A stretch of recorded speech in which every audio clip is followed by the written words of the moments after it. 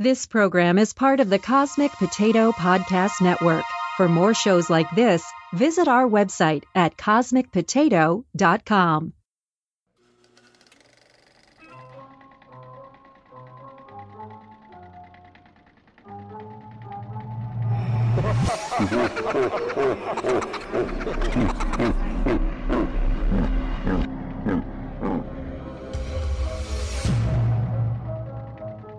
Hi, this is Shane. And this is Virginia. And this is Wait You've Never Seen, a podcast dedicated to discussing well-known movies and TV shows that one of us has never seen. Today we're discussing the 1988 film... Oh, wait. You've never seen Beetlejuice? The 1988 film? Oh my god. Oh my god. Okay. So, up front, oh my god. This movie. First of all, there's lots of references to suicide. There's some people hanging. There's some people with slit wrists and stuff. It's all pretty cartoonish, but it is in there, so... Trigger warnings. Yeah.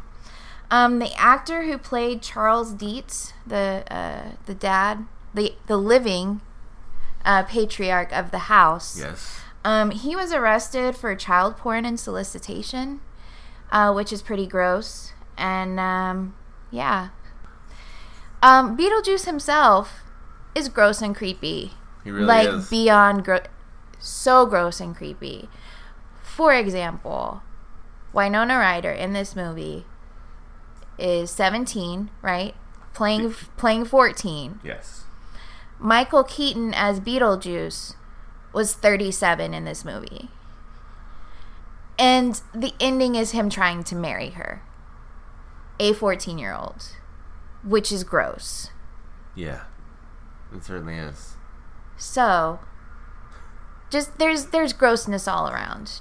Just be prepared for that, audience. They try to pave over all that. I think we're getting ahead of ourselves. But it seems like they try to pave over that with Tim Burton quirky cuteness. Mm-hmm. But it doesn't work. It doesn't at all.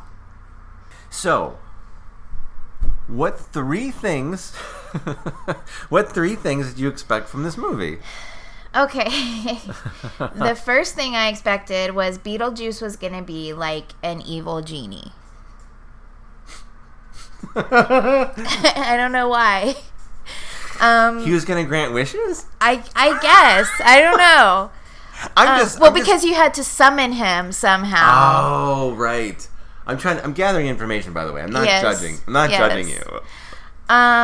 There will be a lot of creepy, crawly insects because, hello, his name is Beetlejuice. So I was when you told me, oh, there's going to be insects, I had already kind of prepared myself. Yes.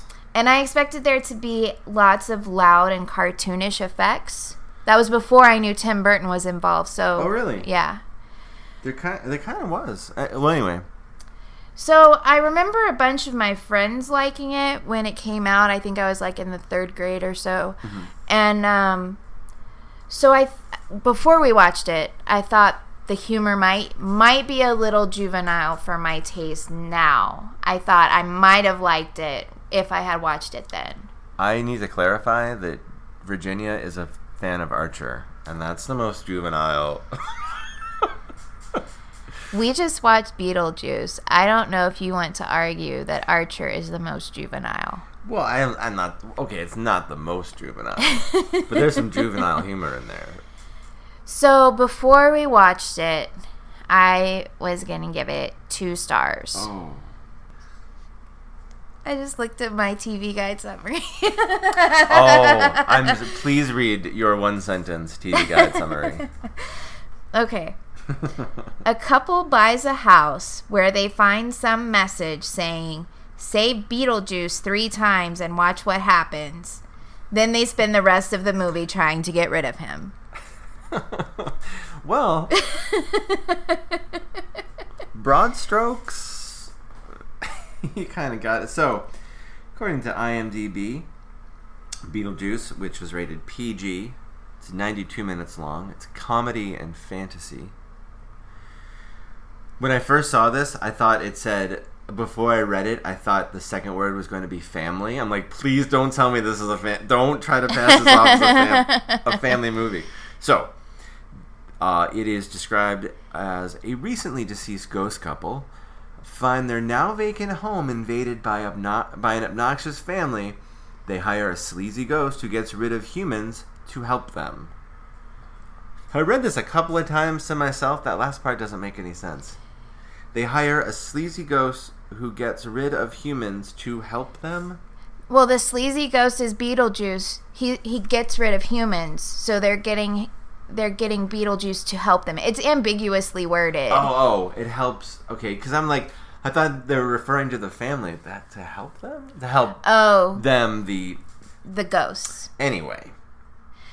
So, yeah, I thought Beetlejuice was going to be an evil genie, so I did not see this coming at all. You knew he was going to be a bad guy, though. You're expecting a bad guy. I knew Beetlejuice was not our friends. I knew that. So my expectation was not met in the evil genie department. But it was met in creepy crawly insects and loud and cartoonish effects. So, good job. Are you congratulating yourself? No, I'm congratulating the movie because that's about where I stopped liking it. Oh. So, the most cartoony sounds happen when Beetlejuice is on screen. Like, when he, leaves quickly, they use that cartoony, Oh, like when the Roadrunner dashes off or whatever? Right, yeah. Or when he just pops up, they use, those cartoony... It was probably Mel Blanc's, mumbling things into a microphone. I don't know. But again, I think that was, like I mentioned before, they're trying to pave over all of his creepiness. Did we mention that I wrote this down, that I doubt that 5 minutes go by on screen when he's not doing something that's illegal or you could be arrested for, like lifting up a woman's skirt to look underneath it, or trying to marry a child, groping a stranger. He gropes Gina Davis. Barbara, yes. He's so gross. He's really gross. And not just the fact that he has green mold growing on his very pasty white face. Yes. He has mold on his face. Here's the thing which sort of goes into has my opinion changed. Okay. Is that it was way worse than I expected. Okay. But I would 100% watch this movie without Beetlejuice in it. It's a very interesting, this couple unknowingly dies, people move into their house. How do they cope with this? Even the social worker aspect is interesting, but once they call Beetlejuice in, it gets super gross, and not just from a gross gore standpoint, but just gross. He's just gross disgusting human being. Gross ghost. So yeah, if this movie was Beetlejuice minus the character Beetlejuice, I would totally watch it. Yeah. There's cute little things too, like the. I noticed the obituaries in the newspaper. The newspaper's called The Afterlife. The obituaries are welcome announcements. Right. I noticed that too. Which is very cute. So, sadly, after we watched it, I had to, you had to bump down the birds. I also had to bump down Beetlejuice to the lowly 1 star. Wow, this is your first one. I know, it is. But I just did not enjoy it at all. I wouldn't recommend it to anyone. It's okay, I can cross this one off my list. Absolutely. I I understand. I like Tim Burton, and I like his ability to sort of make this whole weird little world, you know? Like when you're watching a Tim Burton movie, you're watching a Tim Burton movie. Yes. Usually. But, there's unnecessary creepiness. So, did you know that there was a Saturday morning cartoon show? I believe it was called Beetlejuice and Friends, and Lydia and Beetlejuice are pals in it. I don't like that at all. Very weird. No, very weird. I did not know about that, and I do not approve. Personally, I do not approve. Would you like this to get worse? There's also a stage show at Universal Studios theme parks. Where young families can go and enjoy and let their small daughters marry Beetlejuice? How weird is that? It goes by many names. One of them is Beetlejuice Rockin' Graveyard Review. No. It's a thing that's happening, I believe you, but I'm not a fan. It's so... Sorry, Beetlejuice. No, I'm not sorry. I just didn't like it. I mean, it's at least it's not a Disney. If it was at one of the Disneys, that'd be more... That would be more offensive. It'd be less appropriate, I guess. I don't know. So, I thought saying Beetlejuice 3 times was... Maybe this is why I thought it was an evil genie sort of situation. Mm-hmm. I thought saying Beetlejuice 3 times is like when you say Bloody Mary 3 times. Are you familiar with this? Yes. So you look in the mirror, right? Right. You turn off the lights in the bathroom or any room with a mirror, I guess. You turn around 3 times and say Bloody Mary, Bloody Mary, Bloody Mary. And then she's supposed to appear in the mirror and scratch you. That's how you know you've encountered Bloody Mary. So since I knew you were supposed to say Beetlejuice 3 times. So I thought something like they would say Beetlejuice 3 times and he would like pop up through the floor and something would happen. I noticed in the opening credits that, of course, Tim Burton directed, but that Danny Elfman also did the music. Danny Elfman also has... I find this very interesting that you notice all the art stuff and I notice the music stuff. Danny Elfman also has a very distinctive sound that you can almost tell when you're listening to Danny Elfman. Yeah. And I thought, when did this partnership between Tim Burton and Danny Elfman start? Because they did Nightmare Before Christmas together too, right? Yes. So I looked it up, and they've done 16 movies together as of 2016. The article I found was from 2016. Wow. And it started with Pee-wee's Big Adventure. Oh, that's good. So that's interesting to know. Yeah, a couple of creepy weirdos hooking up, making creepy movies together. Well, and I mean, that probably includes Pee-wee. Yeah, they probably got together and did creepy dudes. Perverted things together. Why are people so creepy? I'm sorry. Okay, so something else, speaking of things we write down that are like, I was right. Right after they crashed into the river and we didn't see them trying to escape, they just walked into their house. I wrote down, oh, did they die in the river? Oh, very good. High five. The scenes when the ghosts try to leave the house even after they realize they're ghosts. Yeah. When, what's Alec Baldwin's character's name again? Barbara and... I don't have the thing up. Adam. Barbara and Adam. So when Barbara and Adam try to leave the house... That's where you get, like, to me, the really cartoonish, Tim Burton sort of trippy visual effect. Right. You're the visual person, so I don't know. Sandworms. Right. That was tripping me out. And so, just yeah. the strange... It looked like they stepped into a... Like, the background was painted by Salvador Dali. And Tim Burton made some creepy little animated, claymation things or something. Yes.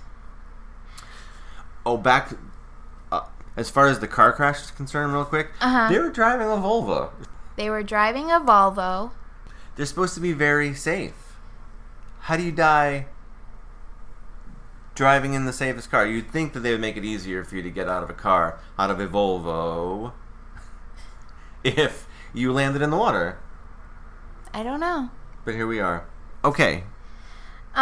So can we talk about the handbook for the recently deceased for a second? I thought only dead people could see it. So I have 2 questions. That's really weird. Why could Lydia and Otho see it? And once they found out Lydia could see it, why did they just keep it laying around? Why don't you put it somewhere where people can't just find it? Yeah, you have to have some sort of ghost safe. Right. Something. I don't know. Yeah, that's really weird. I loved the design. if we can talk real quickly, I love the design of it is like a pamphlet from the 1950s about, accepting Jesus as your Lord and Savior, maybe. Like those very, very simple paintings. Anyway. Okay. When the haunted dinner scene started. Yes. With Harry Belafonte's Yes. smash hit. I believe my exact quote was, "What the is happening?" I did not know what the was happening.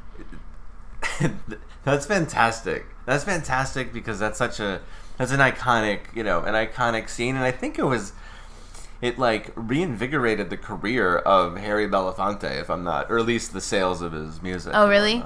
That's I interesting. believe so.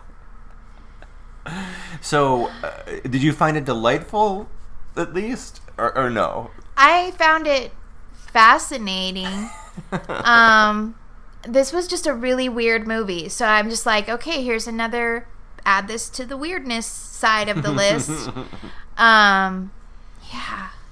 This was a bizarre movie. Indeed. So, surprisingly, well, I guess not surprisingly, there's, we have the real estate lady, Jane. Are you talking about the Bechdel test? Yes. We have Barbara. We have, what's her name? Delia? Delia is the... And Lydia. Did I already say Lydia? So we have quite a few female characters, and it does pass. At the very beginning, Jane, the real estate lady, is coming over, and Adam is like, "Oh, Barbara, it's your turn to go talk to her." So they talk about whether they're going to sell the house or not. And she's like, "I'm not interested. Oh, we'll pay you 200 and whatever thousand." And she's like, "No, for real, I'm not interested," and kind of slams the door in her face. So, I mean, even that early in the movie, it passes. I mean, there's other, Delia and Lydia have conversations, and Lydia and Barbara have conversations. So there's a lot of opportunities for it to pass. It's true. So, refresh my memory as far as the Bechdel test goes. A man can be in the room. Yes. Can a man be involved in the conversation? Like if it's three people talking? I personally, in my mind, it should be conversations just between women because that can be more clearly defined. But right. I can see how, if we're... I'm going to bring Star Trek into it. If we're on, the bridge of... 5 minutes. I know.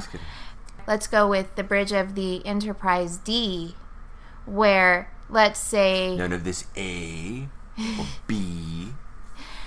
Let's say Deanna Troi gets possessed by some alien, which is known to happen. Right. And so Dr. Beverly Crusher, let's say she orders her off the bridge to go to her quarters. Mm-hmm. And Deanna's like, "You can't tell me what to do." Okay, that passes. There are men present. Right. And Picard might say right after that, "Listen to the doctor, Deanna." And it still passes. Ultimately, I think that would pass. But if a man is involved in the middle of a conversation, maybe to me, I don't think that would pass. But that's just my personal opinion. I don't know if that's the official rule. Because if it was Jean-Luc saying it, anyway, I get it. Okay. Thank you. Pop culture references I now understand. I now understand that Beetlejuice is not a genie, and that Beetlejuice, I understand the purpose of Beetlejuice. Mm-hmm. So that's something I understand. But, I mean, I don't know that I really watch anything that references Beetlejuice. So, I don't know. Not really. Okay. I'm stopping you in my brain. I'm just, I'm sorry. Anyway, so not a whole lot of pop culture references, I don't think. How would the movie be different with today's technology? I don't think it really, it's about a couple dying and trying to deal with, maybe... Oh, what about Ghost Hunters? I was about to say, maybe the Ghost Adventures guys could come over and try to communicate maybe that would be the way to do it instead of, the caseworkers and the handbook for the recently deceased. You just call up the Travel Channel, have them send the Ghost Adventurers over. Anything else you think? Nope. Okay, well, I think that about wraps it up. You can find us on iTunes and Stitcher, and also on the Cosmic Potato Podcast Network at cosmicpotato.com. Episode transcripts and links to what we talked about are available on our website at waityou'veneverseen.com, and we're on Facebook and Twitter under WaitYNS. You can also email us at waityou'veneverseen@gmail.com. Leave us some feedback and let us know if you have any suggestions for movies we should watch. That's our show for today. Next time we'll be watching Arsenic and Old Lace. Ooh. Are you excited? I love Cary Grant. He's the best. He's such a good comedian. I feel like I don't want to build it up too much for you, but I really like that movie. You're going to ruin it. I'm going to ruin it. Thanks for listening. Hi, this is Shane. And this is Virginia. And this I was waiting for you to start. Okay, start over.